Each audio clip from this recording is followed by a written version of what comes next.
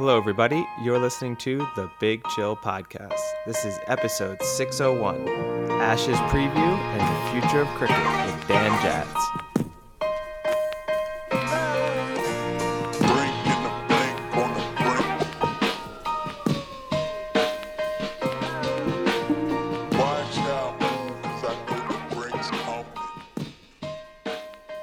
Hello, Big Chillians, and welcome back to the Big Chill Podcast. I'm Frank, joined as always with Eddie. Eddie, how's it going? Yeah, things are going pretty well. Hot off the heels, obviously, of an action-packed sporting weekend.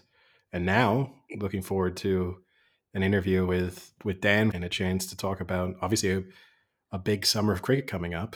I know all of our American listeners now might be slightly glazing over, but we cover some good topics, including the upcoming Ashes, just some YouTube talk, and also we'll talk Major League Cricket a little bit and the development of franchise cricket. So worth sticking in with. It will kick in about 30 minutes into the episode. How are you? You're the one who's gone through multiple jet setter. Yeah, multiple flights, passed through several time zones in a completely different country on a different continent since we last spoke. This is as close as we've ever recorded, I think. I can feel the bass in your voice rocking my hotel room. Excellent.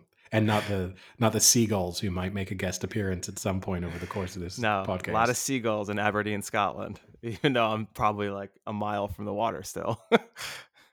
But yeah, it's been fun. Got to go to London for a day. Got to get my feet wet a little bit in the London before we go back next week for Royal Ascot, and then got to have the great experience that is the EasyJet, the world's greatest budget airline, says no one. Yeah, I mean, the thing is, right, when you're taking an EasyJet flight, your expectations are exactly. Certainly at this point, the review is out. Like there's no surprises. I mean, it is amazing though that people are legitimately treated like cattle. It's like, it's so degrading. You're not even a human. Like the fact that you can't even get a drink, like if you were dying of thirst of water, like, sorry, did you prepay? Did you prepay for one? Did you prepay? Did you prepay? Did you prepay and buy either one? So you can't buy. You can on the flight. You can buy, but it's more expensive on the flight. Okay, and did you prepay? No, I didn't do either. I just sat there like a cattle without any water. Because how long's that flight? An hour? An hour. Yeah, okay. But we sat on the runway for like an hour because a lot of flights got canceled. So we were one of the ones that didn't, which was lucky. They do it on purpose so that then people get more desperate. The thirst really kicks in. I'm sure. They're like, they do. Just do a few laps of the runway before we take off. It's summer. People are really they'll buy those 9-pound bottles of water pretty soon. I mean, it is amazing though, because they just pack people into those planes. Like when you walk on the plane, there are literally people sitting that you almost bump into them as you're walking into the plane. That's how they stack them in. It is impressive. I mean, the CEO of Ryanair said that they really wanted to have standing sections in planes. I mean, that was I would prefer that than what I had to do in this EasyJet, because I mean, it's such a small, uncomfortable seat. It's brutal. And so, yeah, their idea for short haul flights, obviously, because his argument was like you don't encounter a lot of turbulence and it's fairly straightforward, but that they realistically looked into the idea of it was sort of £1 for a standing seat, and that they would just have a whole section of standing seats. That sounds like a disaster, though. Oh, yeah. Especially when you consider the type of person who often is taking that flight. Yeah. And especially depending on where they're going, like the idea of a Friday flight to a popular destination for, say, bachelor parties, and you've got a standing section, that sounds like a disaster. Is it a standing section or a heckling section? Or a puking section. I mean, just imagine just a slip section after a little bit. Yeah, it was. And the other, obviously, issue with EasyJet is the luggage. And that's another thing you have to prepay or prepay or pre-buy. You can either you have to prepay for your carry-on, like besides you get like one small carry-on, and boy are they strict. This one this one couple, they had a backpack and it was pretty full, and the woman's like, you can't bring that on here. And he's like, what do you mean? It's my personal thing. She's like, no, it's too big. And he's like, no, it's not. And she's like, go ahead, put it in they put that little box thing right in front. Yeah, the Like thing that they no know one what they're really doing. uses. Yeah. Yeah. So she's like, go ahead, put it in. And he puts it in, it doesn't fit. So he pulls out 6 books. And then he fits it, and it fits. And she goes, what are you going to do with those books? And he's like, I'll just hold them. She's like, sir, you're not going to hold 6 books for the entire flight. He's like, I will. I'll do it. And like part of me wanted to be like, dude, it's 15 pounds. Save yourself the dignity and just pay the fucking money. You're holding books like a 4-year-old child right now. And then he had like a, like when Europeans wear the fanny pack around their shoulder. I don't know what that's called. A shoulder fanny pack. Yeah, the Jamie Tart bag. Yes, exactly. Yeah. He tried to stuff the books into the Jamie Tart bag, but like only a third of it fit in. So it was like the Tart bag just had like half of a book hanging out of it. And it's like, dude, you look like a fucking idiot. So it was. I mean, it's entertaining to watch, and I mean, it's not like that's the only case. I mean, I was one of the first ones. I just happened to be by the gate. So like they of course they make you line up like cattle, and they like ring you in one by one to sit in the lounge to get to the plane. Not even to like get onto the plane, just to get into the lounge to sit there. So I was like one of the first, and I was just like standing by and just watching. I mean, they must have flagged 20 people because their backpacks were just a little too thick just to be dicks, just to get that extra cent. Well, yes and no, right? It is them being dicks, but it's also the whole point of a budget airline is they're trying to make you. Well, no, it's not that. They're trying to make use of every centimeter of space on the airplane, and so if they give you a little bit of leeway, then they have to give it to everyone, and then their whole business model falls apart because suddenly there's not enough space for people's overhead baggage, or they've made the seats smaller, and now some guy's trying to shove a oversized backpack underneath one of them. So look who's sleeping in the bed with big budget airline. I do not fly budget airlines, so sometimes you got to do it. I've only flown one once. I mean, yes, sometimes it's the only viable option to go to certain places, which was, I guess, your issue. I only made the mistake once. I flew EasyJet to Croatia once, and that's just never happening again. The other funny thing too was when I checked it, I had a hold bag to put underneath, and it had to be 23 kilos. And on my first flight going into London, that bag weighed about 58 pounds. So it had to be 23. It was probably like in the 26, 27 kilo range. So significantly over. So I had to pull a bunch of stuff out and put it into my backpack. One of which is our lovely microphone here that weighs like 3 pounds. This microphone is super heavy.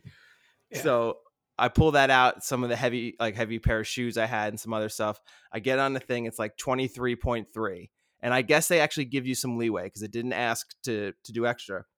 So now I knew this was going to happen, but I was like, I got to try.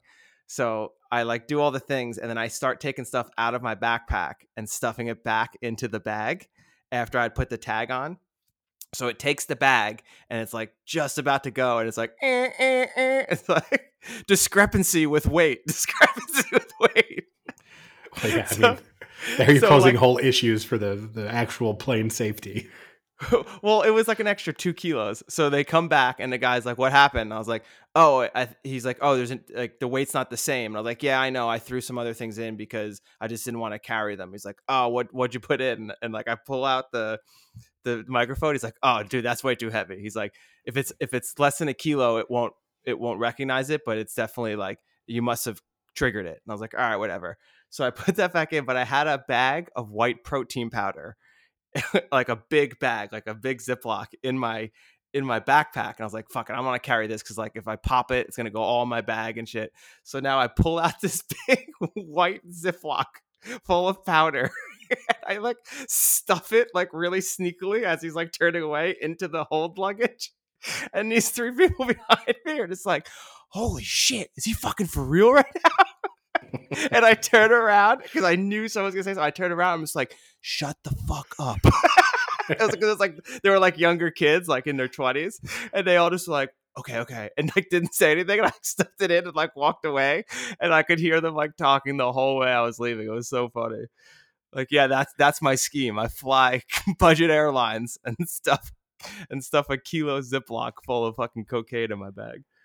I've only had one big issue with overweight luggage, which is a story I'm sure I've told you. But like when I moved back from Sweden and I moved all my stuff, I flew back with a TV in my. It was a small TV screen. But I flew back with a TV screen shoved into my. I checked. I paid extra that I was flying with SAS. I checked 2 How bags. big is this TV? Probably like 24 inches, whatever the Oh, size, okay. like a Like a large, monitor now. like a computer monitor, basically. Yeah. But and no, it wasn't like a 60-inch TV that I'd somehow dealt with. But I had all of that. I had my bedding. You know, it was one of those things. I was a student, so I was like, let me just try and pack everything and see. And I paid for an extra weight allowance. And then when I went to check it in, I was way over. So then I started doing the calculation of like, what can I throw out? It has pretty much no value. So like bedding and stuff went because it was all cheap, just like IKEA stuff. That was like, cool, get rid of that, easily replaceable. I was also flying back with some alcohol. And I was like, okay, I can get rid of the alcohol. None of this is like Oh, I know where nice. this is going, I think. And I was like, I'm going to throw this away. I said it to the woman at the desk. I was like, I've got to throw this out. Do you just want to take it? It's unopened alcohol.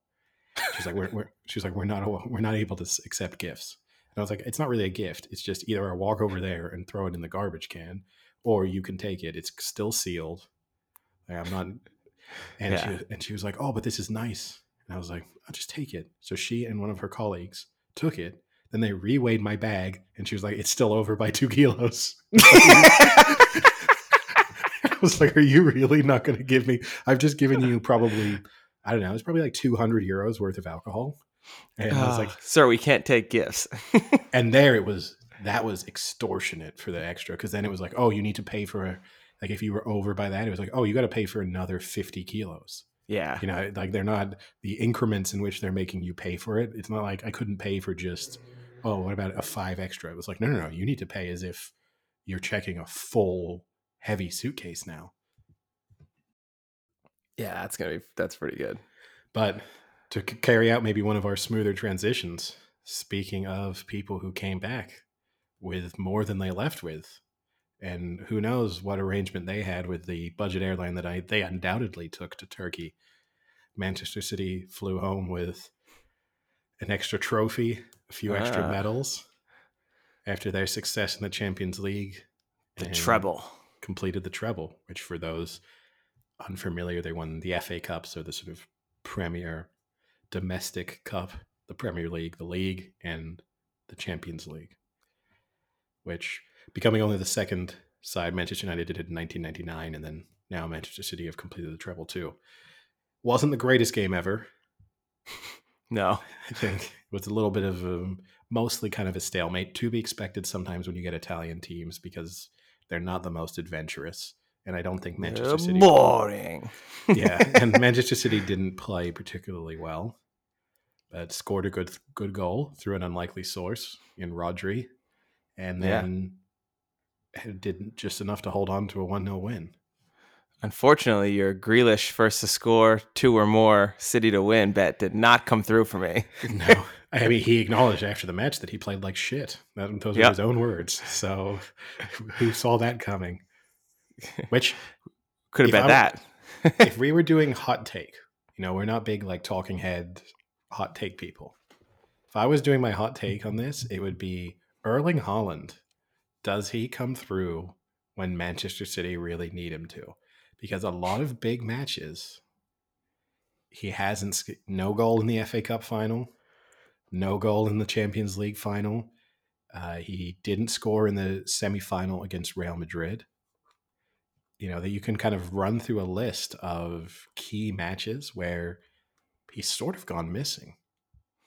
Yeah. I mean, it's tough though, because I mean, maybe he does go a little cold and he's young. So maybe he just gets himself a little too worked up. You know, he doesn't know how to handle I wouldn't say call it pressure, but doesn't know how to handle the moment when it's like a big game. You get too excited. Maybe that's the case. I mean, he doesn't have much great international experience in big matches. But the other issue I think is that maybe the teams are playing more aggressively towards targeting him. Therefore, he's covered and other options are then open.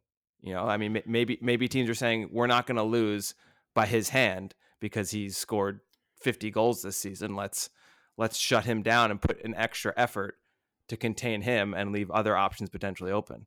Yeah, I mean, you might be right. I mean, why aren't teams doing that every week would be the response to that, but you might be Because they right. probably can't, because they probably don't have the talent to even do Maybe, that. but I mean, it just shows, as I say, and we've spoken about it previously. When people earlier in the season, before Manchester City had the comeback in the league, there was that criticism of like, are Manchester City a better team without him? Is he too limiting? A great goal scorer, but contributes pretty much nothing else. And like, they're obviously a better team with him, and he's been a tremendous success. And I don't agree. Like I was doing the talking head bit, but it's not really what I actually think.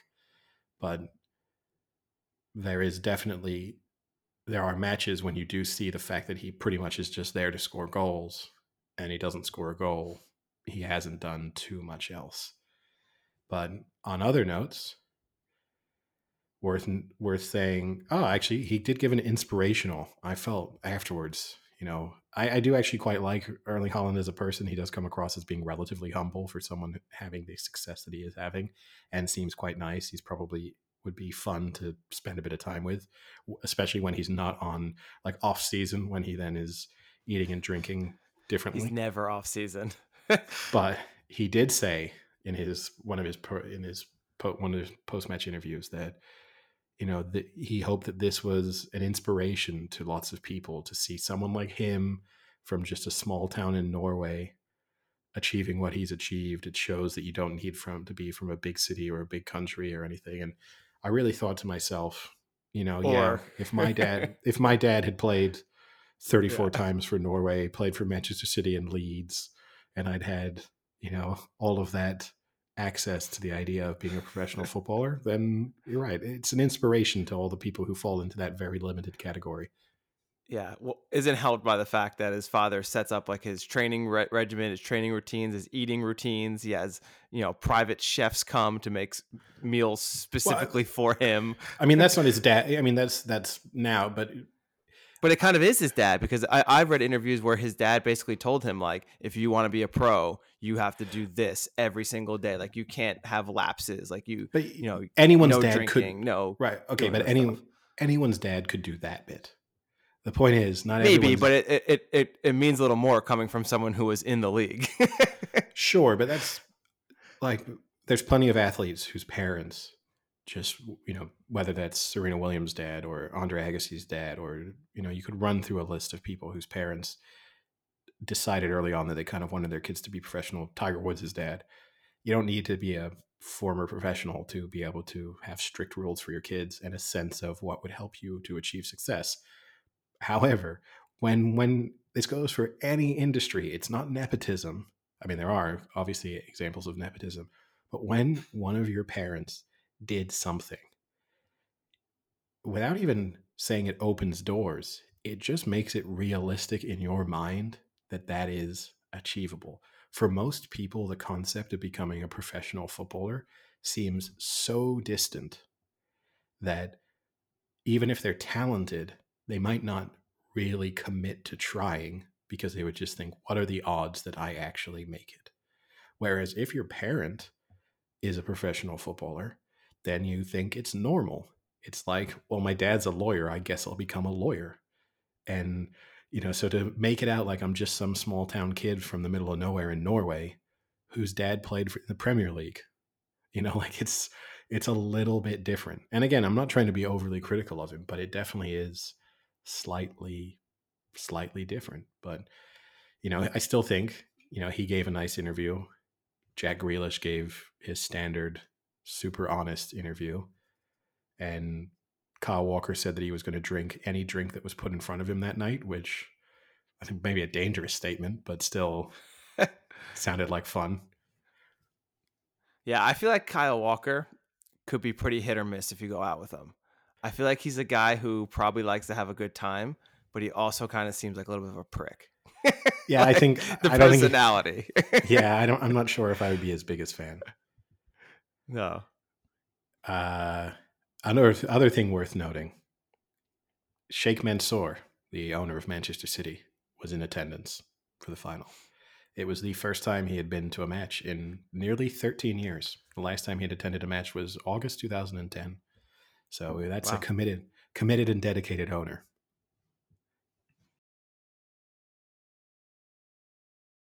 And when we're speaking about owners from the Middle East, maybe a way of shifting away from, very briefly, I know we dedicated so much of the last episode to the PIF's investment into the PGA Tour, the so-called Live Golf PGA merger. I don't know if you saw, but today it came out that there is Here we going to go. be a U.S. Senate investigation into the planned investment, based on a number of concerns, which are not including but not limited to the fact that the PIF is using its investments in sport to further the Saudi Arabian government strategic objectives, and that this would be them assuming control of a cherished American institution, which I'm sure the average American really does care passionately about the PGA Tour, Yeah. and also the fact that the PGA Tour's sudden and drastic reversal of position concerning Live Golf raises serious questions. So it'll be interesting to see what the outcome is from that Senate I investigation. mean, they're not wrong on a lot of it. No, no. Is that the best use of Senate investigation time and resources? Probably not, but sure. And look, you could make a legitimate case for the fact that a foreign government starting to invest in, institutions based in a country that maybe held some influence, like golf, perhaps not, but how would they feel if the PIF buys the NFL next? Like then where do you draw the Oh boy. line? That could be, yeah. I mean, the question is are we now back to a daily update of the Live Tour? For the probably the foreseeable future, yeah. God damn it. Especially because we got the US Open obviously coming up.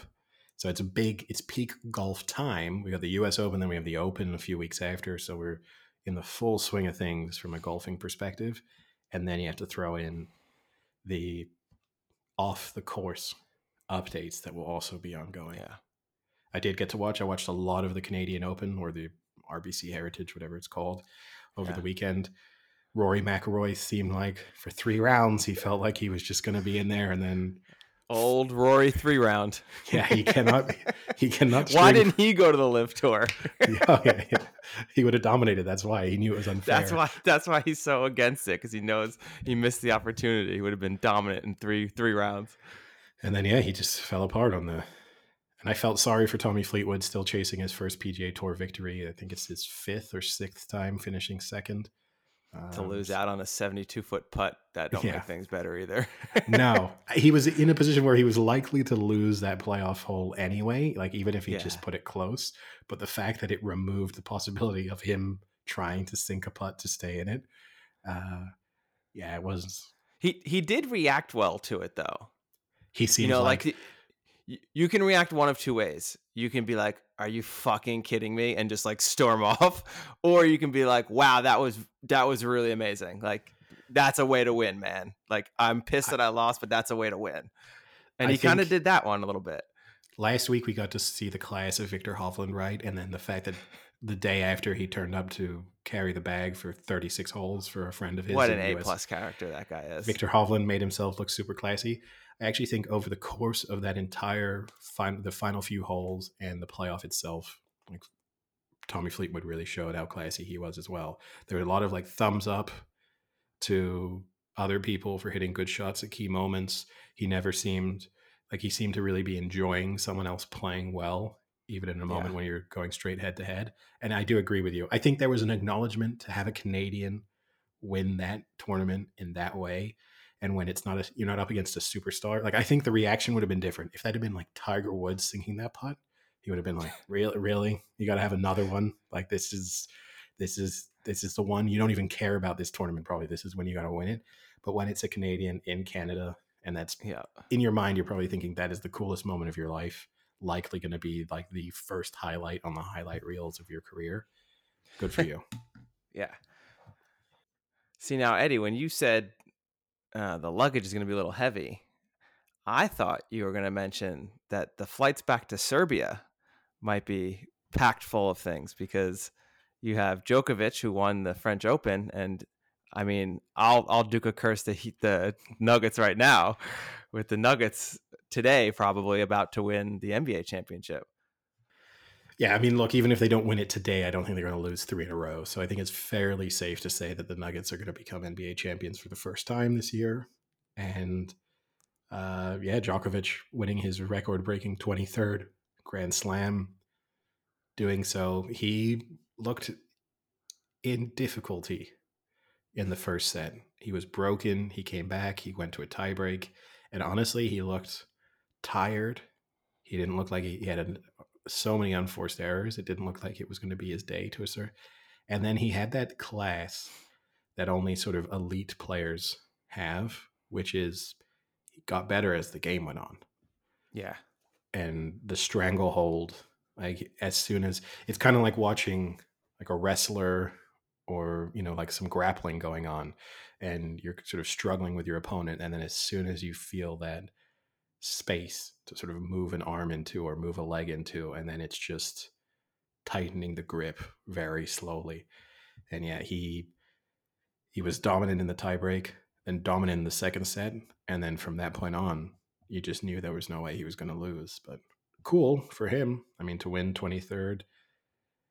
I don't think the debate as to who the greatest male tennis player of all time will ever be settled, because I don't think it will be done based on statistics. But he has a winning record against all of the other major players from his era, and he now has the most Grand Slams. And I mean, then in all likelihood, he's on 23. He's probably going to finish on 26, 27. So he's going to finish way clear of where anyone else is. To me, to settle the debate, absolutely to have it almost set in stone, if he can win all 4 this season. He's already got the Australian and the French in the bag. He's going to be the overwhelming favorite at Wimbledon and the overwhelming favorite at the US Open. If he can win all 4 in a season, then I think it's going to be hard for someone to argue that he's not the Yeah. greatest player of all time. Yeah. It is very true. I mean, and like we keep waiting for this new wave of players to step up, and this was the premier opportunity for Alcaraz to step up and He win the had French Open. And he had the cramp, right? And you got to give him a pass on cramping.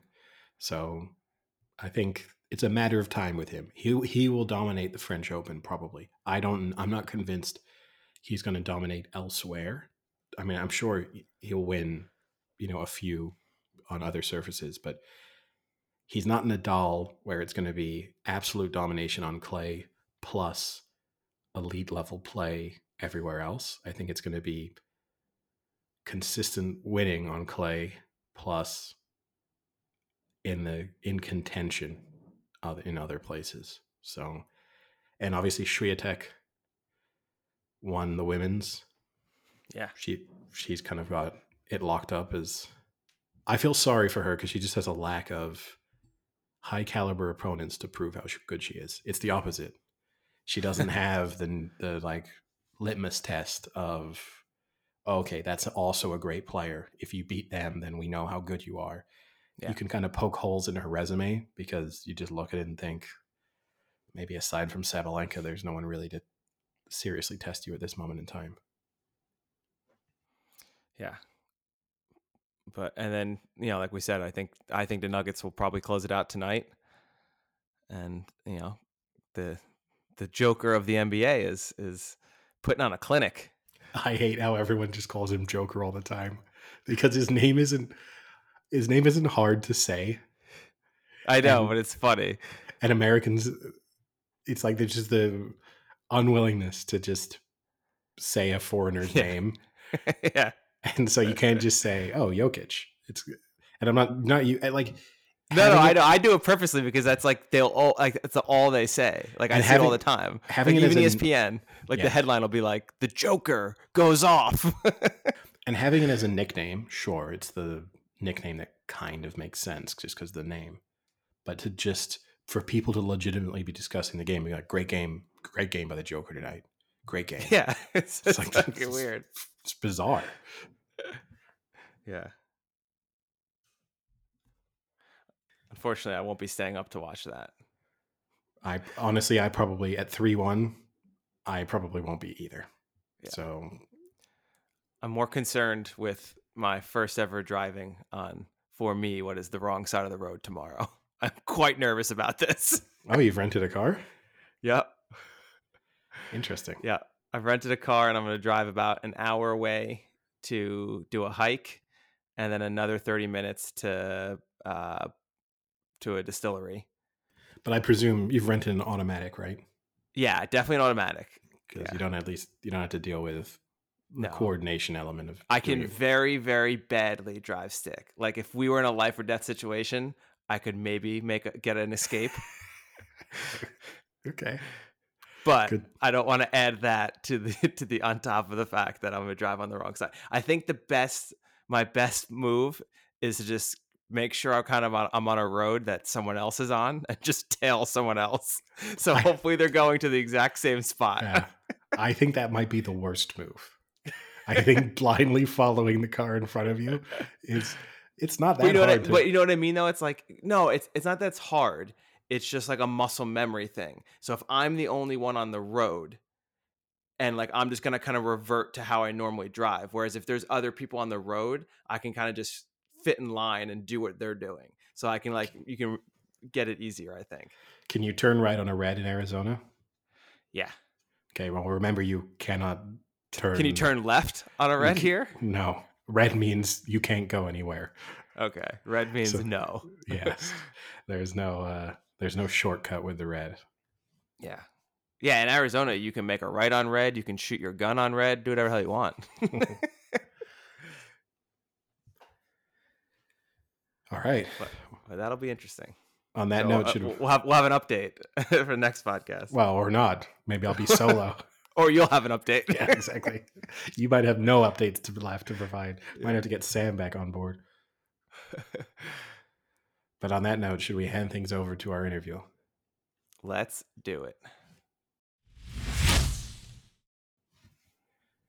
Welcome back to the Big Chill podcast. We're now delighted to be joined by this week's guest, Dan Jadzevics of Our Cricket. Dan, thank you so much for taking this time to speak with us. Honestly, thanks for having me. I'm looking forward to it. I'm excited. I love talking about cricket. I love listening to you boys as well. So I'm keen to be here. Awesome. I mean, Awesome. we have a decent percentage of our listeners who cricket is obviously not a kind of main sport for them. I think we benefit in a sense that a lot of people who listen to us like listening, sort of hearing information about sports they don't necessarily closely follow. But it's nice to have people on then who can provide us with a little bit more detail and context, and to have, we've been a big fan of your content on YouTube for a long time, and actually it's been interesting. Maybe as a starting point, then, so how did you get into cricket related content creation, and at what point did that become something that you thought you could take sort of somewhat seriously? Yeah, of course. So the journey's been going for about 6 years now. So not a huge amount of time really in the world of kind of content creation and YouTube. Maybe getting on towards 7, but 6 or 7 anyway.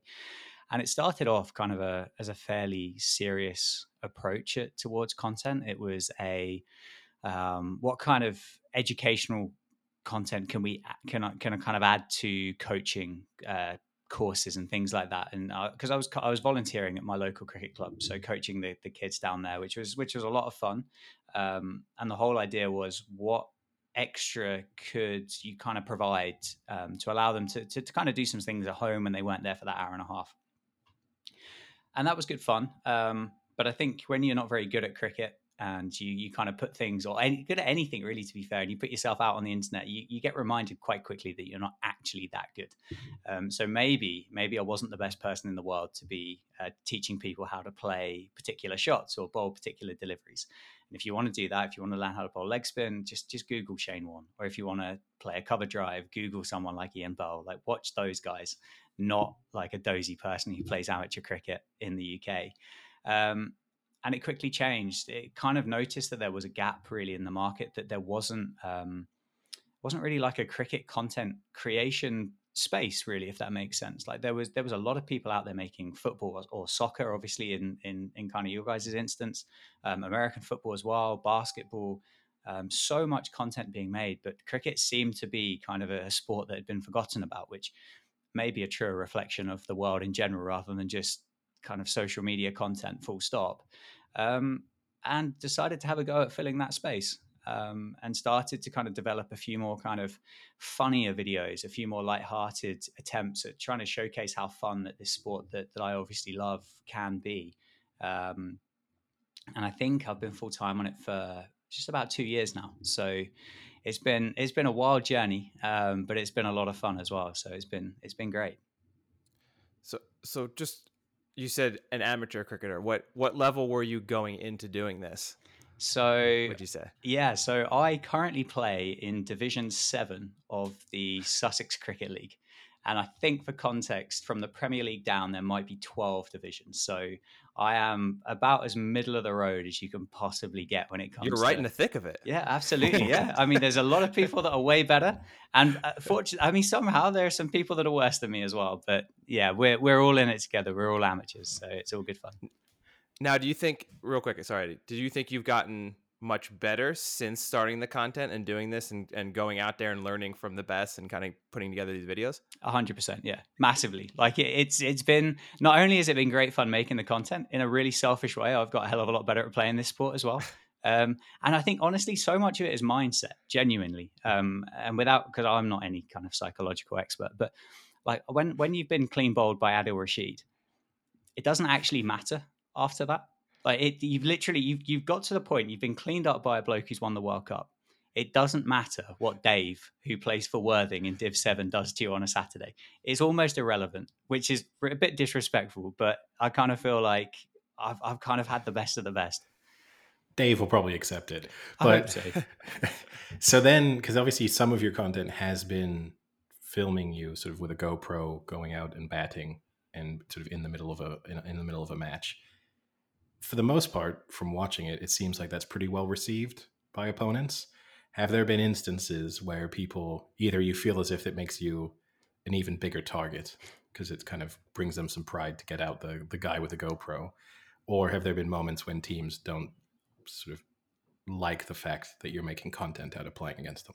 I think for the most part, because people have been really receptive of the content that's been made, but genuinely really supportive of it. Sledging is a massive part of cricket. And I think potentially the lower down you go from professional down, potentially the worse and more personal it gets at points. But for me personally, like, I've not really had a great deal. You get the odd kind of classic line, oh, we'll get one for the GoPro here and stick that on YouTube and this, that, and the other. But I mean, honestly, like, if you're going to put a camera on your head, you're kind of opening yourself up to those kind of comments anyway. And it's quite funny. And if someone wanted to be really nasty, I mean, I'm the one editing the videos, aren't I? So, like, that content stays in. That's my title and that's my thumbnail. So, I mean, thanks very much. I mean, maybe you have some accountability by having the GoPro on. People don't want to rip into you and have it put on YouTube and have their face with a terrible, taunt or something. I think that could be. There's a guy called Can You Cricket. I don't know whether you boys have seen him. He's a South African guy who plays up in Lincolnshire. And I think he uses like a chicken kind of noise every time someone swears at him. And there have been some real kind of like back-to-back kind of chicken noises in some of his videos. So I don't necessarily think it makes you immune to it. And then sort of piggybacking off the idea of you getting better, is there, and I'm sure you'll be sort of totally humble when it comes to your cricketing ability, is there any part, have you ever thought to yourself, if you'd had that sort of opportunity and access at a younger age, do you think kind of what level could I have reached if I'd had the right mindset, right approach, access to incredible coaching and knowledge from, say, 12, 13 years old? Yeah, I mean, so for me, to add a little bit more context to that, I didn't even watch cricket until I was about 16 anyway. So like my childhood was spent playing different sports and doing different things. So that whole kind of childhood thing is a little bit kind of, it's not as straightforward for me to answer as maybe as what it could be for a lot of other people. But I think the short answer is yes, to be honest with you. Access is such an important thing when it comes to this sport, particularly in the UK, with the way the UK structure is in place of gathering talent through academies and age group cricket through your districts. So Sussex, for example, will have age group categories all the way down through to, I mean, possibly even under 10, maybe even lower than that. And if you've got that kind of access to those real high quality coaches, or obviously able to kind of ask those questions to those guys that have played professional cricket, then yeah, absolutely does. Whether it would have made any difference to me or not, I don't know. I'm very, very mediocre, and I'm quite happy where I am. So maybe a couple of leagues up, but nothing to the point that I'd be sitting here as a professional cricketer at all. That's the well coached answer. That's the answer that won't get you any additional abuse next time you got the GoPro on. So That's the answer that his videos have taught him to say. Imagine if I just sat here and just went, yeah, I think I'll be playing in this Ashes series. I'd give it another 10 years. You know, if you can keep progressing, you never know. I mean, Jimmy's still going at 41. You never know. Yeah, exactly. Because, you know, always room for hope. Our listeners would definitely know the answer if that question were directed to Eddie, because he thinks he could play anything to begin with. So give him that coaching and that talent. I mean, he'd be up in Australia against Australia right now. Oh yeah, well, yeah, exactly. No, 100%, I'd be in there. But I guess then transitioning onto the Ashes obviously gets underway in a couple of days' time, and I know you're a very vocal supporter of Moeen Ali and his recall to the Test team, which I think adds an element of interest, but perhaps when you kind of dig into the statistics and the data, maybe not the smartest decision from England's perspective.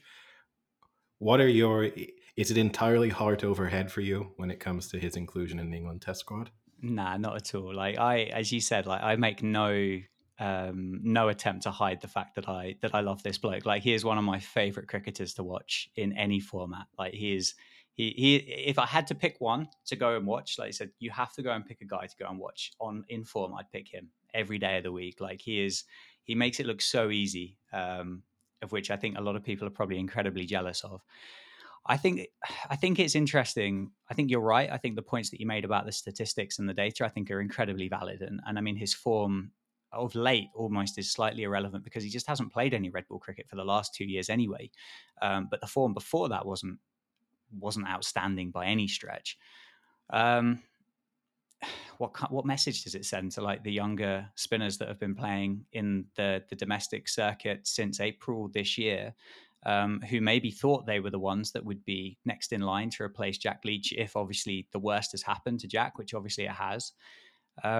People like Don Bess, people like Rayan Ahmed, who played in Pakistan, people like Matt Parkinson. I don't know. I don't know what message that sends to those guys, and I don't know how. Do they use that as motivation to get better? I don't know, or do they take it as a bit of a kick in the pants that it's kind of like, well, you're not going to pick me anyway because this lad's just come back. But I mean, I love him, but I think it's a bold choice. Yeah, and I guess there's been some criticism of England teams in the past, right, for kind of being like job for the boys element, and this does feel a bit like, well, you're really good friends with the captain and pals with a lot of the other key players, so you get the call up in spite of the fact that you probably shouldn't be the first in line. Yeah, I don't know, and you guys might kind of weigh in on it, whether kind of a similar instance might have happened in other sports where kind of this might have kind of this same thing might have happened. But I think Rob Key, I saw him, who's the director of English cricket, he was saying about the fact that they were looking and made a decision as to who they felt the best player to pick today was to go and win this Ashes series, which personally I think is a really refreshing viewpoint from this England team. It's kind of felt in years gone by that we as an England team have always been looking at the next time England go to Australia. That seems to be the absolute cherry on the cake. And I think quite rightly so as well. It's either winning in India or winning in Australia. And winning in Australia has come almost impossible in recent times. So it's always felt like, oh, we're going to pick a guy and we're going to give him some opportunity and we're going to give him some time because we think he's going to be the right guy in 3 years' time. And often, and history proves the fact that that's never really worked for us. So I think it's a refreshing kind of viewpoint that they're going to go, actually, we want to win this series that starts on Friday. Let's figure out what we need to do to win this today. And then we'll deal with Australia when we go to Australia when we get to it. So I quite like it. But equally, yeah, as I say, I don't particularly think it's a great message to send out to the young guys. Yeah, no, I agree with you. And to a certain extent, it makes sense anyway, because you've got a team that's not really built for the future in terms of quite a few aging key components. So you can make, which the argument can go either way, that either emphasizes the need to sort of blood some youngsters, because otherwise you're going to have to replace 6 players in the space of 6 months, and that spells disaster. Or you can say there's going to be a painful transition period, so why not maximize the good period now? I can see how you can fall on sort of either side of the coin.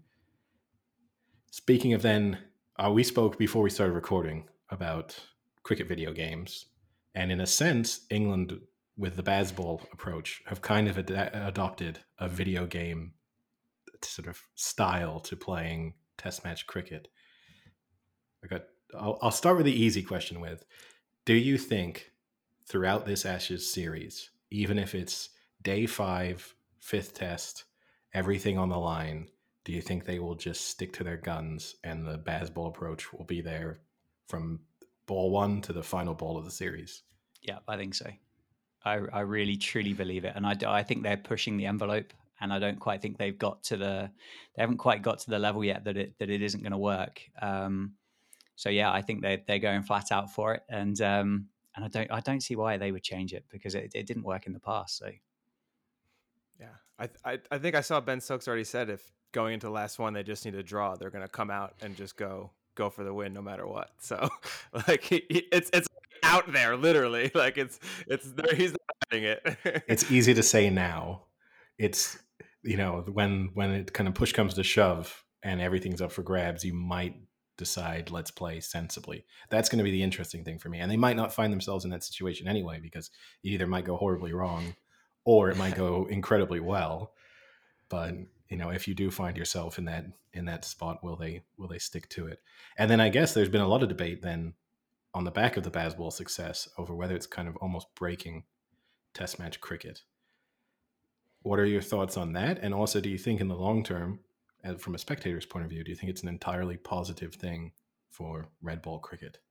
I think it is. I don't necessarily know how sustainable it is, and I don't particularly know how easy it would be for the rest of the world and the other nations to kind of pick up this mindset to approach it. I think you've got with this current England team, and when you look at it, you've got a lot of players in there that, or the core of that team anyway, they won the 2019 ODI World Cup, and the likes of Root, Bairstow, Stokes, in those guys in particular, Moeen now, they dominated that format. Like the rest of the world did not stand a chance against that England team in that 4-year period building up to that World Cup. Obviously, the World Cup got a little bit more nervous. Major tournaments, I think, always kind of adds a little bit more kind of niggle to it, doesn't it? But I think what they've looked at it, they've gone, well, we were really good at this 50 over stuff. Let's play that against the Red Bull. And it has worked. I spoke with Joshua Da Silva last week, who is the current West Indies wicketkeeper, and he said his view on it from an opposition perspective was that it was good for Test cricket. And what he spoke about, he said the West Indies, they're not in a position to be able to go out there and try and score at 4.5, 5, 6 runs and over. But there are good things that they can take away from what they're seeing with this England team. And what he mentioned in particular was the faith and the security that was being put in the players. So the obvious one to talk about in England is Zach Crawley. I think a bloke who went through a test match summer and averaged single digits had every right to be dropped out of a test match team, and probably dropped several times. And in history and other nations probably wouldn't be playing in this series coming up. But England have invested in him. And what Joshua was saying was that their captain, Craig Brathwaite, has taken that mindset of we're going to invest in you boys and we are going to allow you to fail, but we do trust you and we do want to keep you coming back. So I think that you'll see a lot of nations around the world will take bits from this Bazball kind of era, but I don't necessarily think that this kind of 5.5 runs and over for a test match. I don't know whether it's sustainable for the rest of the world or even for this England team. So kind of getting back to the Ashes, Eddie talked a lot about this kind of being a veteran team, but kind of bringing in some of the youngsters. I mean, Harry Brook has been phenomenal in test matches since being called up for England. How do you think he'll fare in his first Ashes? Uh, Honestly, I just think he's gonna step up to it. I think he's got all of the faith from those guys around him. He averaged 80 last year, I think, against New Zealand and India and South Africa as well. He did really well in Pakistan. And he didn't live up to the price tag in the IPL, did he? He scored 100 and then got literally no runs to kind of add between him and any of his other innings. But he looks quality. And I think we're going to see so many highlights packages of Harry Brook innings during this Ashes. And I love him. I think he's great. And I love the fact he's English. So I guess on the back of that, maybe put you on the spot a little bit as to whether or not you have some bold predictions for the Ashes series itself, both from a outcome but also from player performance. Yeah, I think Scott Boland from Australia is going to have a great series. Probably wasn't like the number one pick going into it, but he's kind of developed himself into a little bit of a cult hero after the MCG, and I think they're still building a statue. I don't think they've quite got it out there yet, which is a disgrace. I mean, he tore the hearts out of our slot or us English lot during the middle of the night at the MCG, and they haven't built him the statue. He's going to go well. He looks like a cricketer that's born and built to bowl in English conditions. Travis Head as well. He has had a ridiculous 3 years of Test cricket for Australia. He's striking in the 80s. He's averaging 60 as well. He looks phenomenally good. England, Joe Root is an obvious choice, but I think he's going to have a massive series. Cam Green is going to fancy him. He had him in his back pocket during the series in Australia, but Joe Root I think is going to have a great one. And Moeen as well is interesting. Like he's come out today. He's come out and said, "Oh, I'm not even playing for my spot, so I'm not even under any pressure." And I think Moeen under no pressure is a different animal. So I'm excited to see him go, and I think he's going to be a really dangerous bloke coming in at number 8, and a really good cricketer, a really good bowler as well. In terms of results, I'm going to say 3-1 England. Only because it's bound to rain at some point in the UK. It's our summer, so we're going to get a few days of rain. I just see us having too much for them. I think they've looked at Bazball, they've gone, we know what it is, and I don't think they're going to know what it's going to be until they kind of get toe to toe with it on the field, and they suddenly go, okay, this is slightly more serious than maybe what we gave it credit for. And has your confidence at all been diminished by Australia's performance against India in the World Test Championship? Not really. Maybe a little bit. I didn't think that India team were that strong, to be completely honest with you. I mean, the obvious things to say, they didn't really have the greatest prep, did they? They kind of flew straight in from the IPL final, landed to play a 5-day game of cricket where a lot of blokes hadn't bowled more than 4 overs for about 3 months. The two seamers, Shami and Siraj, I thought bowled really well, but Umesh and Shardul didn't really back them up particularly well. I think that England bowling attack is streets ahead of what India had to offer. So no, it didn't really affect me a great deal. And they should have picked Ashwin as well. And then we could have kind of been speaking about Australia losing that and then losing 6 test matches this summer, but we were not. So I guess you bring up the preparation there, and Rohit Sharma has said basically that it wasn't sufficient for going into a test match.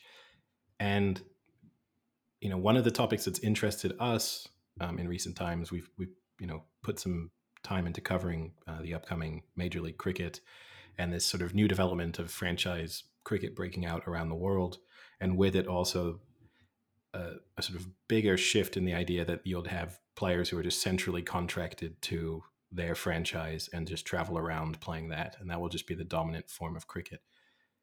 I guess it lends itself to younger audiences and new audiences, and also to content creation because it's typically or generally more exciting than a test match.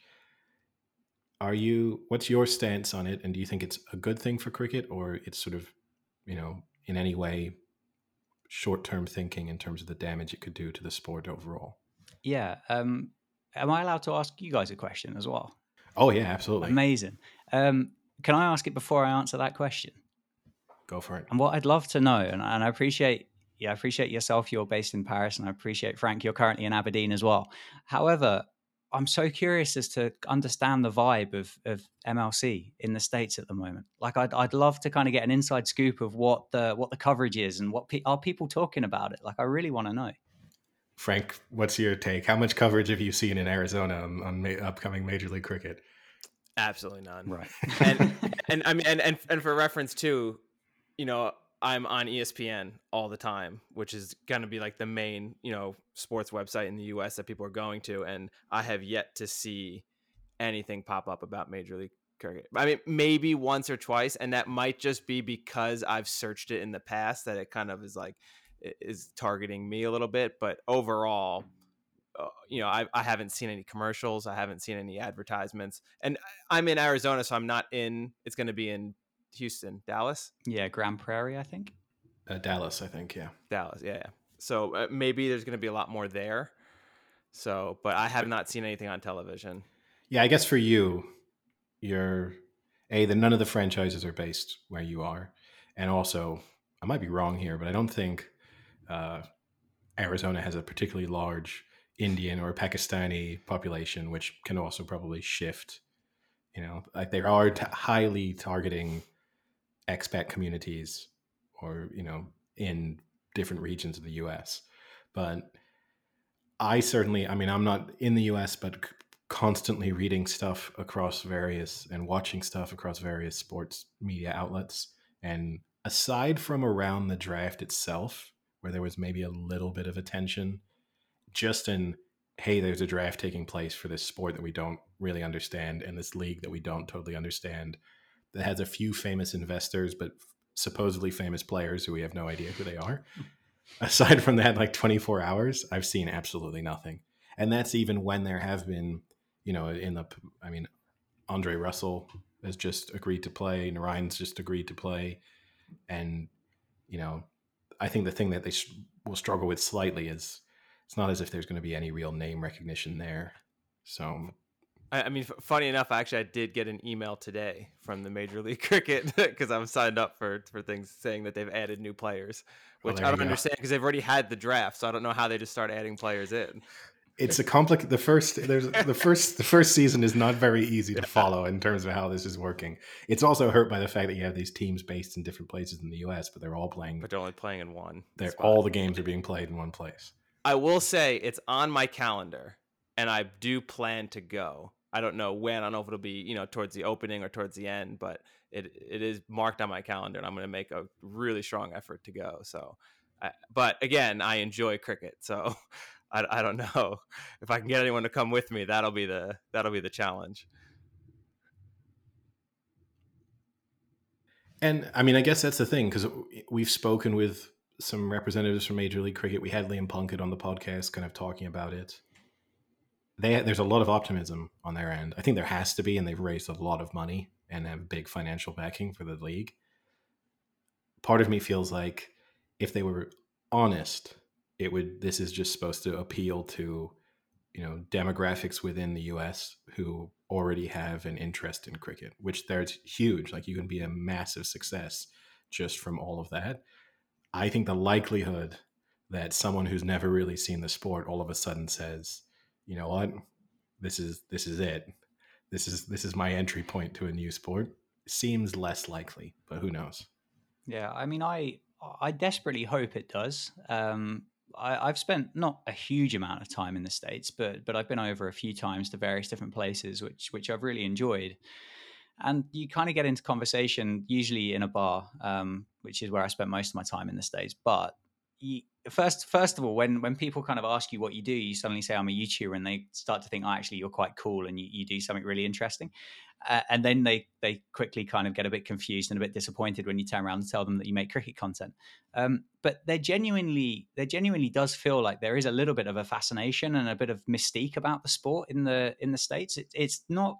I never got the impression it was kind of complete ignorance to the fact that we don't even know it exists type thing. And ignorance might be the wrong word, but it always kind of felt like, oh no, I've heard of that, and I spoke to someone who used to play it or something. So there seems to be kind of a knowledge and a bit of a mystique about it without it ever really taking off. And I don't watch a huge amount of baseball, but from what I have Not watched, many people do, in fairness. So well, that's that was going to be one of my points. But from what I have watched, it's normally played in front of kind of half empty stadiums on a good day, and you get to see, I don't know, half a dozen home runs.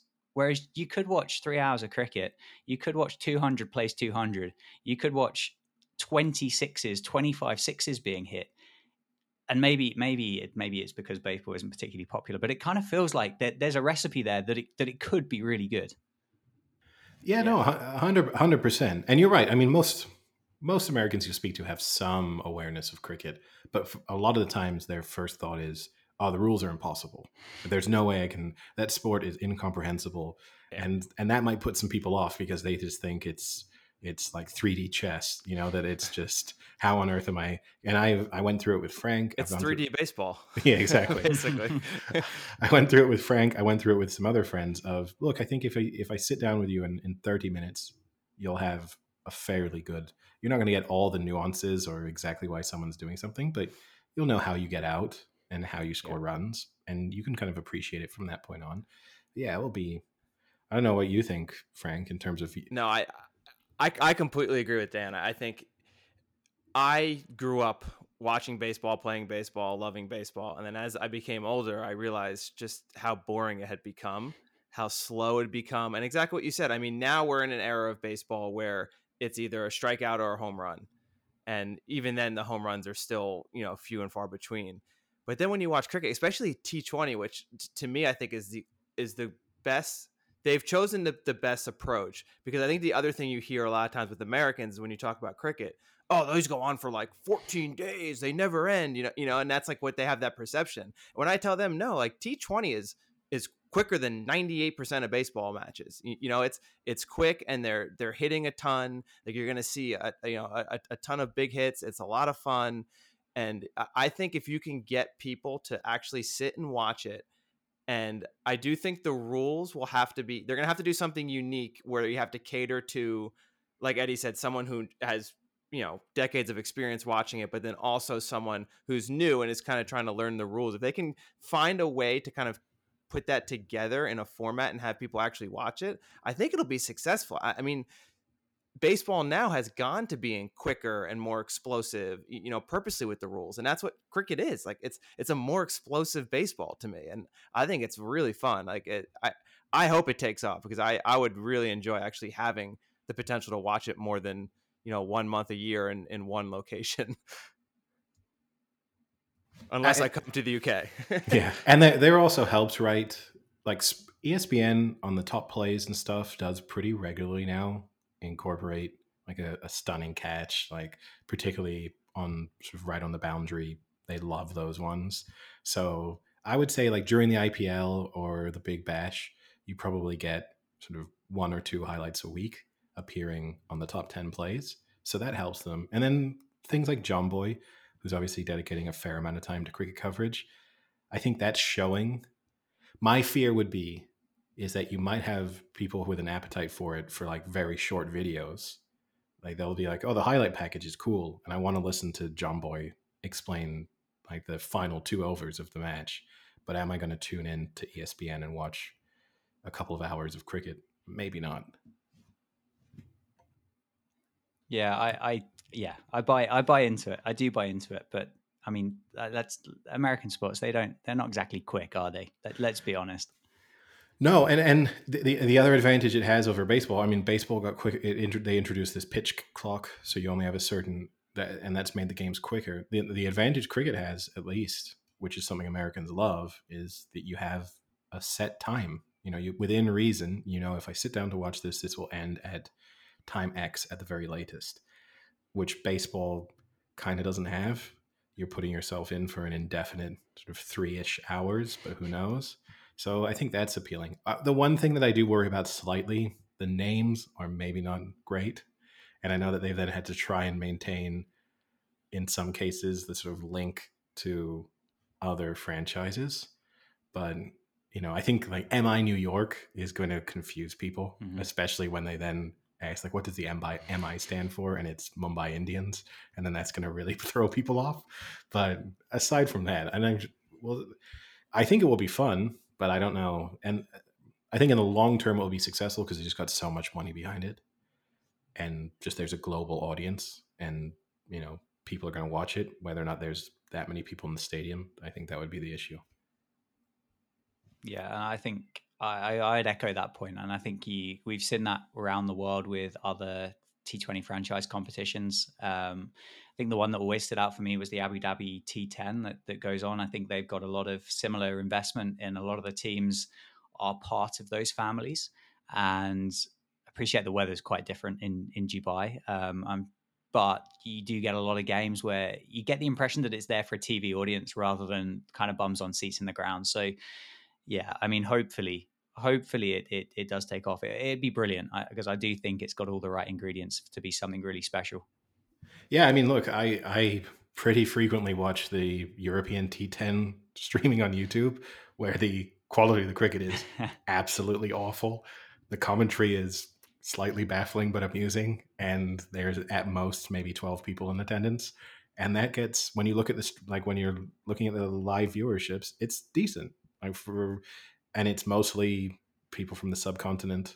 Like it's not a European audience that's tuning in to watch it. But if you put that on a much bigger level with big money behind it, then I'm sure it will be a success. Just maybe not in the way in which they necessarily hope it will be. I don't think there's all of a sudden it's going to be like cricket has become just behind the NFL in terms of the most popular sports in the US all of a sudden. That'd be a turn up though. But then on the back of that, I guess it is fun and it is nice to see the sport kind of spreading to new countries.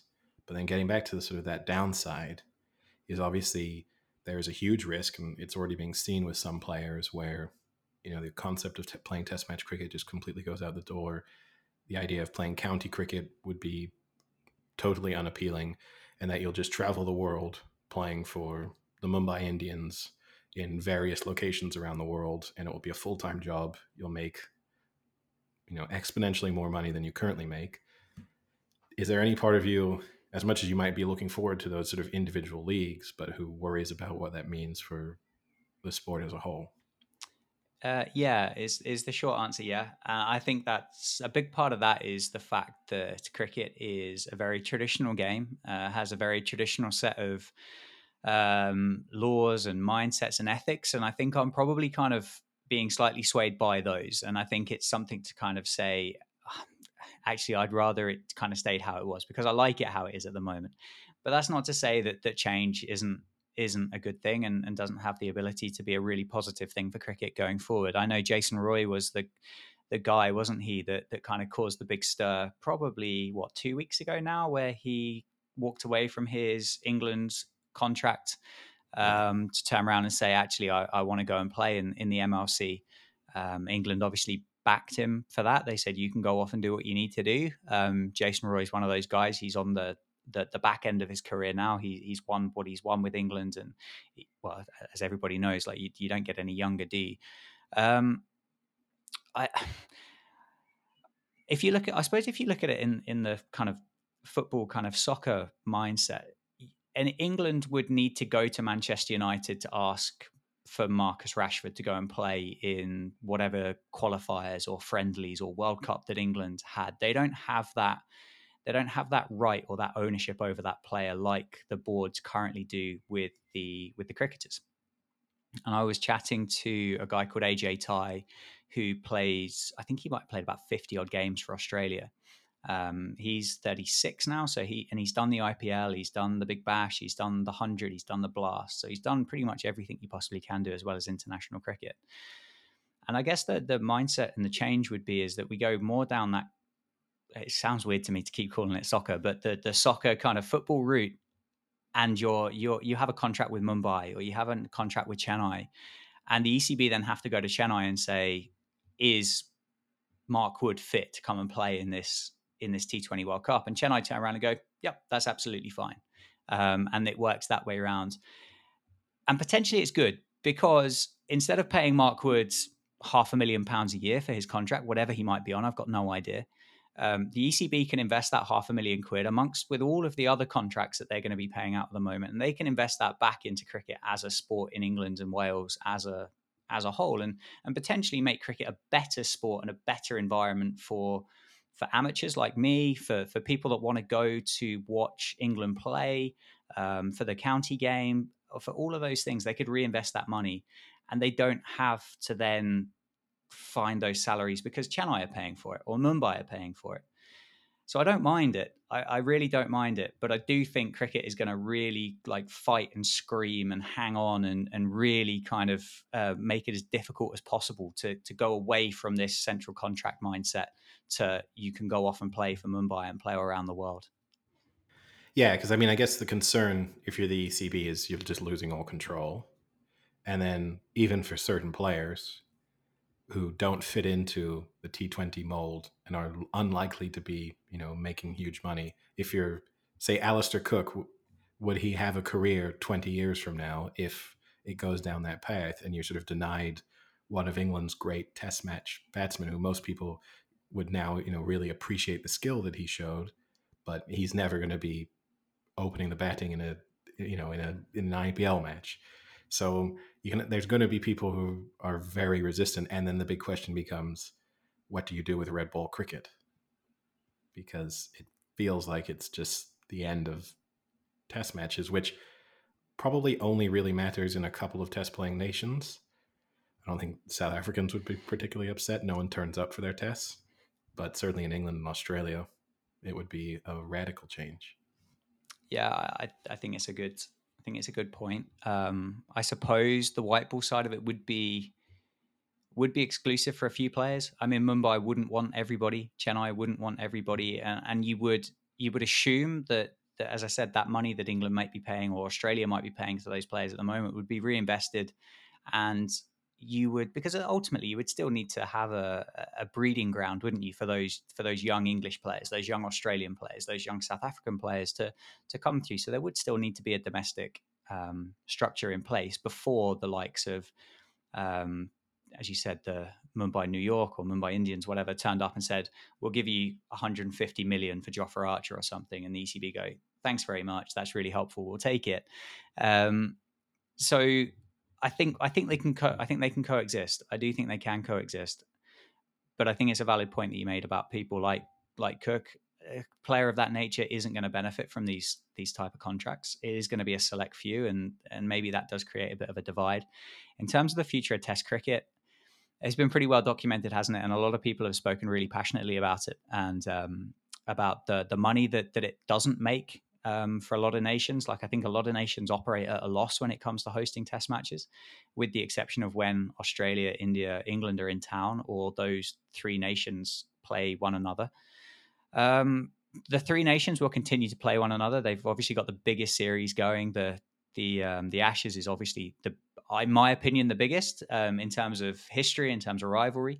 The Border Gavaskar Trophy between India and Australia, I would say, is the biggest in terms of eyes. I think as soon as you put India involved in anything, you struggle to come up with an argument as to why that's not the biggest series. And that rivalry between those two, with particularly what India have managed to do to Australia over the last couple of years when they've been to Australia, has just added a little bit of extra spice to that rivalry. And I think there are kind of statistics going around that when India play Pakistan in a World Cup, it kind of outranks pretty much all of the other sporting events. So the second you get those eyes on there, you're struggling with others. Does Bangladesh keep playing West Indies? Does the West Indies keep traveling to South Africa? I mean, ultimately, it'd be a huge shame because of the history and the players that have come out. Like the West Indies alone, when you think about the players, Sir Vivian Richards, Clive Lloyd, Malcolm Marshall, Sir Garfield Sobers, and you think about some of the South African players that they've got at the moment as well, with Kagiso Rabada, Henrik Nokia, Quinton the Cock as well. I know he's not playing the Red Bull stuff at the moment. You think about the history that there is associated with those players and those nations, it would be a huge shame if that history wasn't to continue. But at the same time, they've got to be run as a business, haven't they? You can't operate at a loss, and I think that's a real concern. And I don't know how that is changed to the point that these test matches become profitable. Yeah, I don't know. I certainly don't have an answer to it. And I agree with you. And I mean, I don't know how many people are waking up, certainly in the time zone that we're all in at the moment, early tomorrow morning to watch Bangladesh, Afghanistan in a test match. So, there's moments when it's clearly not that attractive to a larger audience. I guess the interesting thing would be to see how that impacts player development. Because to a certain extent, certainly from a bowling standpoint, playing red ball cricket, even though it uses a different skill set and different tactical approach, at least gives you kind of more match time than you're ever going to get from your couple of overs you're going to get to bowl in other formats. It would be interesting to see if that hurts. Like, definitely in the past 20 years, we've seen an increase in skill levels as a result of white ball cricket and the emphasis it places on those kind of either fielding requirements, and everyone has to learn how to bat a bit, which wasn't the case, in that prior to that. But it'd be interesting to see how a lack of red ball cricket overall might impact certain skill levels. Yeah, it's almost an impossible question to answer, isn't it? I think, and I would hate it if it did go. I genuinely would, but you can see it. It's a difficult sport to follow, red ball cricket. We spoke about it earlier, didn't we, with the fact that the MLC has picked up the most exciting format to kind of launch cricket, or attempt to launch cricket in the States. Timing of the red ball stuff is difficult. Like, I'm doing the commentary for Northamptonshire this summer, and the difference in like numbers through the gate is huge for the T20 nights compared to what you'd get on a Wednesday afternoon for the county championship. It's not a convenient sport to watch, which I think becomes its biggest challenge. But I do think it will carry on. I do think that the traditionalists, I do think particularly in the UK, in Australia, and India, it will carry on. Unless, of course, something changes massively, and then that big cherry moves from those white ball contracts to the red ball contracts. But at the moment, I can't see a world as to where that happens. Yeah, no, I mean, you're right. It's similar to baseball in the sense that all of those day games and stuff, unless you're unemployed or a student, it's hard to be able to get to go and watch a live sporting event on a Tuesday afternoon. It's not exactly ideal unless you really, really absolutely want to go. So the kind of walk-on aspect goes out the window. I've been surprised. We're attending. I guess I'm not super surprised. We're attending one of the T20 matches at the Oval next Thursday, a Surrey match. I was surprised at the speed at which the tickets sold out. In my mind, I thought we've got plenty of time to try and get all these tickets. And in the space of sort of 48 hours, I quickly watched seats just disappear, which is good news, but I certainly wasn't expecting it.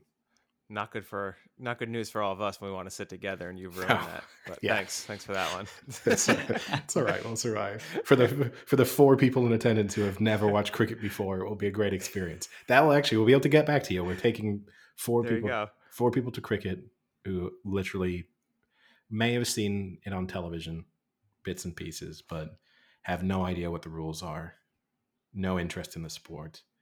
And so we'll see. And you'll have an American trying to explain the rules to them. Yeah. Isn't that a full circle moment? Yeah. So we'll see how quickly they get into a Surrey T20 match. Who are they playing? Do you know?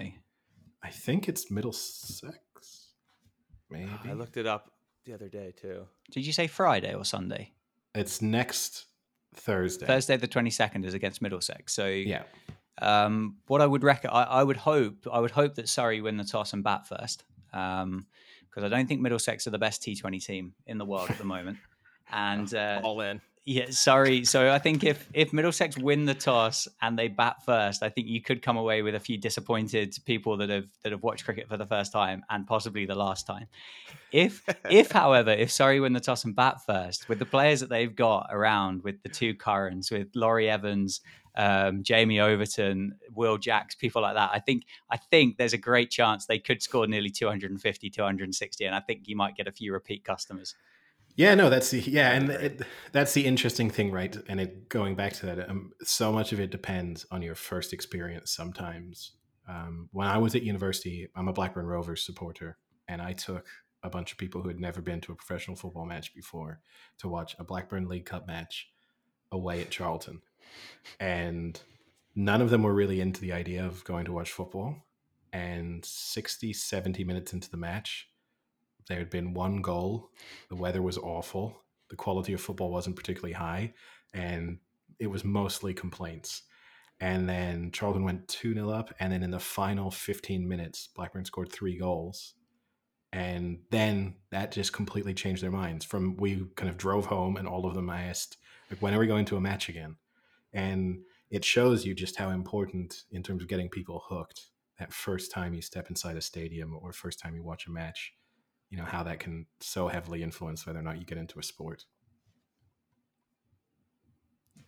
Yeah, that game will be huge. That London derby is a massive game. So I think you've definitely picked the best one for the first impressions.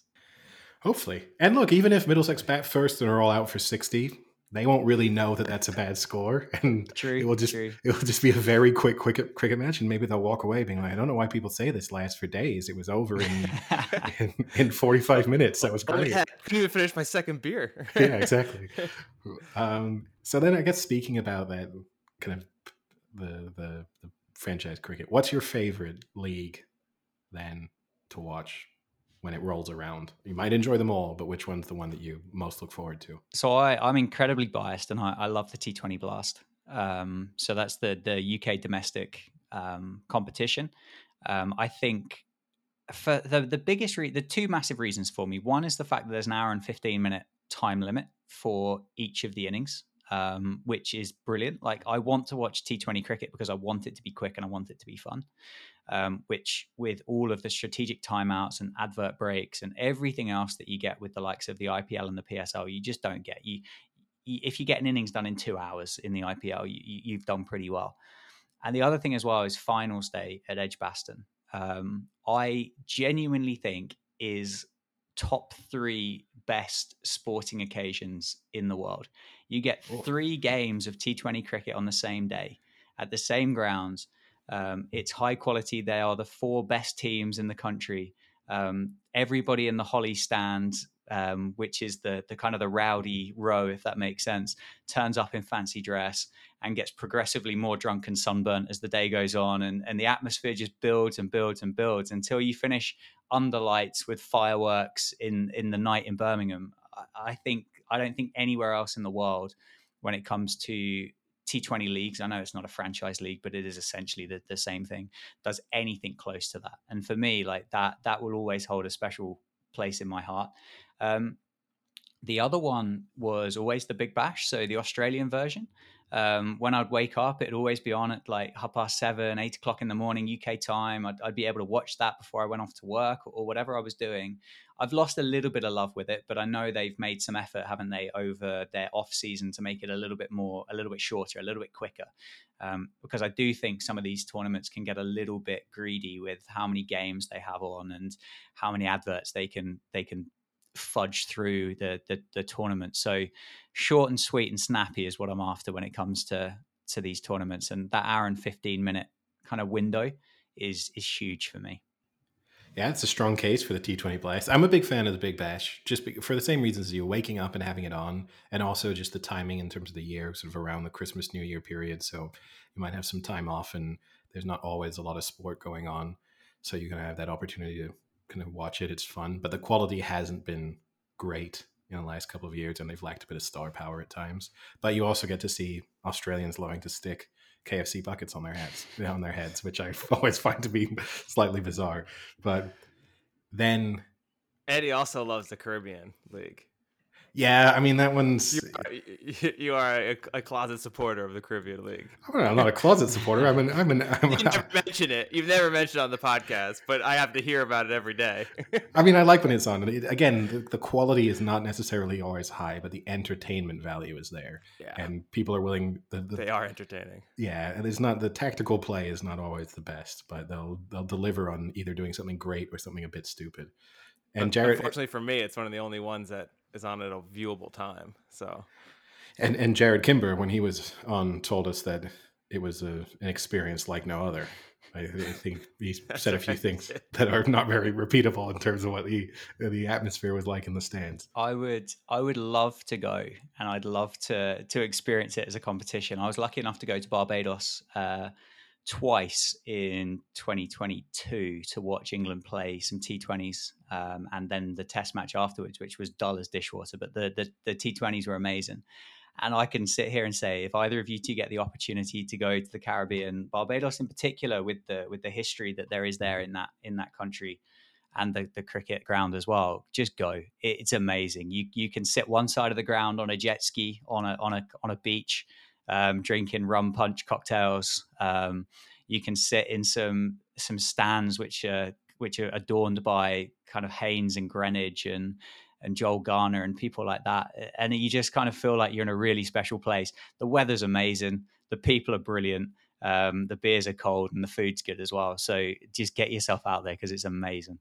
Oh, you're preaching to the choir here. I was so Oh, here it comes. Now he's coming out of the closet now. Here it is, during Mr. Caribbean here. during the pandemic. I on multiple occasions was so close when they were doing kind of easy to get a visa to move there to work remotely. It was, if other things in my life had allowed me to do that more easily, I would have been there in a heartbeat. But yeah, so those are all the positives.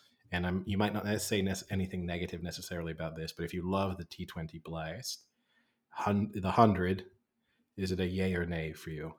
It's a bit like Marmite, isn't it? The 100, or Vegemite, depending on where you are in the world. It's been amazing for the women's game. I think that's the most important thing to say first. For the women's domestic game in the UK, it's been incredible.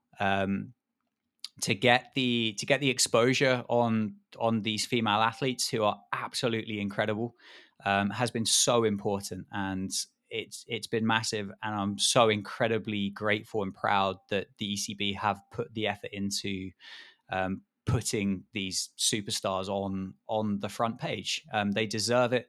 They are fantastic cricketers. I've had the pleasure of meeting a couple with them. I've had the pleasure of making some videos with them. I've had the pleasure of commentating with them. So knowledgeable, so talented, and as I say, to give them the opportunity to become household names has been brilliant. The men's stuff, I just don't even know if it was needed.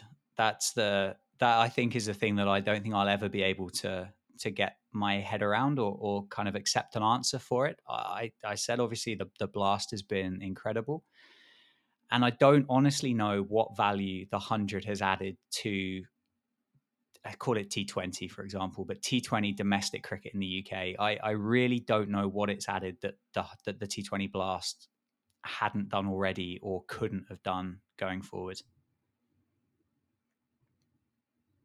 Yeah, no, I think that's fair. And I do think also for casual fans, it then becomes a bit confusing because you have sort of you're sort of competing against each other for the same style of contest in the same country. And then it just feels like, almost too much. And it might make you watch neither because you don't know, in a sense, which one to go to. The one thing I will say, I know the concept got a lot of flack. Part of me thinks that, say, adapting cricket to the US, the 100 ball approach at least would have simplified, like removed the concept of overs and sort of made it easier for a casual fan to walk up and say, okay, I get it. It's 100 balls, count down, and you can either do it in 5 or 10 ball increments. It's a little bit simpler. Can't just tell them it's 120. You could do, but then there's like the 6 over element. Like, what's an over? Why is it saying 10.2? What does that mean? And then when you have 10, I think that won't be too bad. It's like innings, like Americans have the concept of innings from baseball. It's kind of similar. It's 3 really outs to an inning, 6 balls to an over. It is really simple, but when you think of, it's like I don't understand fully the scoring in like Aussie rules. I've never really bothered to try and learn it, but whenever I turn on a TV and Aussie rules is on and I look at the scoreboard, I have no idea what it is. I see them rack up points and I don't understand. Sometimes I'm not even sure which team is technically winning. And I fear sometimes that someone, especially in, say, the US, will turn on cricket and see it says 10.3, 122, dash 7. What on earth does this mean? And then think, I'm never going to be able to understand this. Yeah. Yeah, it definitely did that. It definitely made an attempt to simplify a couple of those more complicated rules, didn't it? And I think there was some talk before the 100 launch that they were going to remove the term wicket, what wickets, weren't they, and change it to outs, which, I mean, to me is essentially the same thing, isn't it? They literally just changed the word. Like, if you can understand, if you can learn the terminology outs, you can learn the terminology wickets when it comes in my head. But I think to remove overs, I suppose, does take away a little bit of the confusion when it comes to a new audience. Have the ECB and the 100 got a new audience? I don't know. I mean, a lot of the people that I've spoken to, they're already members at Hampshire, for example. When they go to watch the Southern Brave, they've already been to watch various T20 games. They've already been to test matches. And I suppose if you simplify those rules and that terminology too much, you end up creating quite a low ceiling as to how far those fans can actually go. Do you want those fans to be exclusive 100 fans, or do you want them to be cricket fans as a whole? Do you take them away from the 100, put them at a test match or a 50 over game, and they suddenly think that they're watching a different sport because a lot of the words and a lot of the terminology, the game potentially is different. Yeah, I do see the point, but I kind of feel like, well, there's laws and rules of the game. There's laws and rules of every sport that if you're invested in it, you do choose to learn, don't you? So yeah, I think tough. Keep it as overs, keep it as wickets, and if you want to learn it, you're going to learn it. Yeah, exactly. And you're right. You run the risk of not getting new fans in, just pissing off the people who already like the sport, and kind of losing on both ends, which is worst case scenario. But it'll be interesting. I still watch the 100, but and yeah, and I mean, and the idea of launching kind of completely new sort of franchises, so to speak, with different names also makes it More difficult. yeah. Sometimes I'm not really sure, you know, who exactly is going to be involved on what team, and that doesn't make it ideal. I think they've done it better this year, where the two tournaments aren't going to directly compete with one another. So last summer, you would get players would essentially be taken away from their parent clubs and get put at one of these 100 teams. So I think they've scheduled it better this year, which was really important because I think that created a massive conflict amongst fans. The players, not only the women players, but the men's players have been really complimentary of it as an experience. Obviously, I get the pleasure of chatting to a few of them. Not only do they get paid quite well for it, which is obviously quite a big perk when it comes to playing professional sport, but also so many of them have said that like it's as close to playing international cricket as what you can possibly get. You get access to more coaches, better facilities, um, just a general all-round better experience than what you would get playing in the T20 Plus. So for them as individuals, I think it has been a good thing. It's kind of maybe opened the eyes to some players that are on their way to play international cricket a little bit earlier than what maybe they would have done if they'd have just kind of played T20 cricket, T20 Blast, and then suddenly been given an England cap and kind of turned up kind of bright-eyed and kind of rabbit in the headlights type scenario. So I obviously don't want to keep you too long, so I'll wrap up my questions, and then usually the way we do it is Eddie gives the downer questions, and I try and pick it back up with some of the energy. So I'll do my more fun question. You talked, going back to your content, you talked about you've had some really fun experiences. What's been the experience to you that you've been able to do that you look back now and say like, wow, how the hell did I get the opportunity to do that? Like, that's so awesome. Uh, I mentioned it earlier, but facing Adil Rashid, I think, has got to be as big as what it's got for me so far. The guy's an absolute legend. He's a World Cup winner, and I can't underestimate like how cool of an achievement that is. Like, there aren't many of these people around in any sports, full stop. Let alone English ones. Like, we're not very good at winning things as a nation, the English. So to have had the pleasure of the company and to be able to face a guy that's won a World Cup for England is going to be really, really difficult for me to try and top that. He was a lovely bloke as well. Went out for dinner with him afterwards. Went out for kind of mint tea and just hung out and just had some really good conversations. So that I think is so far anyway, has definitely been the peak. That's awesome. And then I'll have the downer question. When you've made content then with professional cricketers, is there a standout, absolutely worst performance that you've put in with either with a professional cricketer in attendance or actually when you've been making content with them? I mean, it's never a good day when one of the cameras breaks. They're quite fragile, and cricket balls are quite hard, so that's not normally the best combination. Wait, Eddie, are you asking him like what his worst like My playing worst. performance was in front of someone? Yeah, exactly. Go right for it. When were you at your worst? So on camera, it's not going to surprise anybody, but I have got a few ducks in my time. I don't think I've got one on camera yet, but I have got a few games lined up this summer where I'll be taking the cameras and wearing the GoPro. So there's every chance that this year, and I've got no idea how on earth I'm meant to make an 8-minute video out of me turning up, walking out to the middle, taking a guard, getting cleaned up first ball and walking back again. But it's happened before. About 3 slow-mo. Yeah, exactly. Yeah, it could be that. Yeah. How many different angles can I get of me being cleaned up? Or I'm just gonna have to make a really interesting vlog, aren't I, on the way up there? Stopping for a coffee and seeing how much content I can make out of Costa or something ridiculous. But in terms of like for my own personal worst performance, earlier this year, the first T20 I played, I walked out to bat. I was opening the batting. My captain turned around and said, "I don't take the first ball of the game. You take it." And I went, "All right, well, it sounds like I'm taking it then." And I missed a straight delivery. I got out first ball of the game in a T20 game. And I felt pretty bad about that. But when I think about it afterwards, I kind of think, well, you know what? It doesn't get any worse than that, does it? I cannot do anything this year that's going to be worse than that when it comes to my batting. Wow. I could match it, but I can't do worse. You could run your partner out on the first one and then get out on the second one. Okay, fair point. Yeah. Yeah. Thanks for knocking me back down.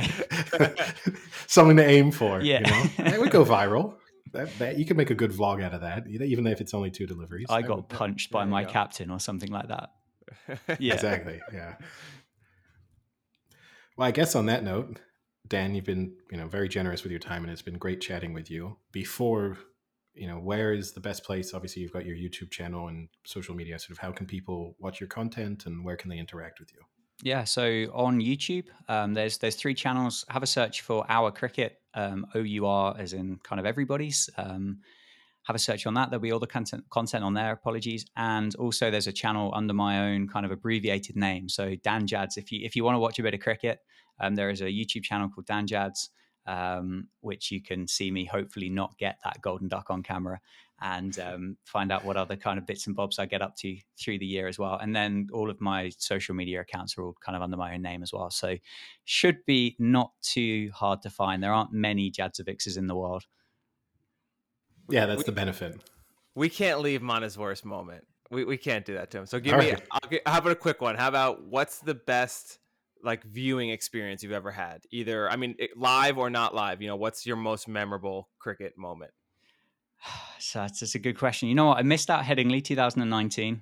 Gutted. I missed out the World Cup final in 2019. I'm gutted about that as well. I do genuinely think that the trip to Barbados, the first time getting to the ground, the first time I don't even think I was supposed to, but walked across the outfield and just kind of took in like the Malcolm Marshall end, the Joel Garner end, the Haynes and Greenwich stand, the Sir Garfield Sobers statue outside the front of the stadium. Like that was a really, really special moment. And to think that the hard work that had been put in to get to that stage as well, I think made it even more special. So that is right up there for me at the moment until I get to an Ashes test where Stokes does something crazy or we win another World Cup. So well, there you go. Well done, Frank. You got us to end on a more positive note. And yeah, Dan, thank you so much for your time. It's been great speaking to you, and hopefully we can also have you on again in the future to talk cricket and content. Honestly, guys, it's been a pleasure. You've been great fun to chat to, and I'm keen. Drop me a message, and I'm keen to come back for sure. Awesome, great. Thanks so much.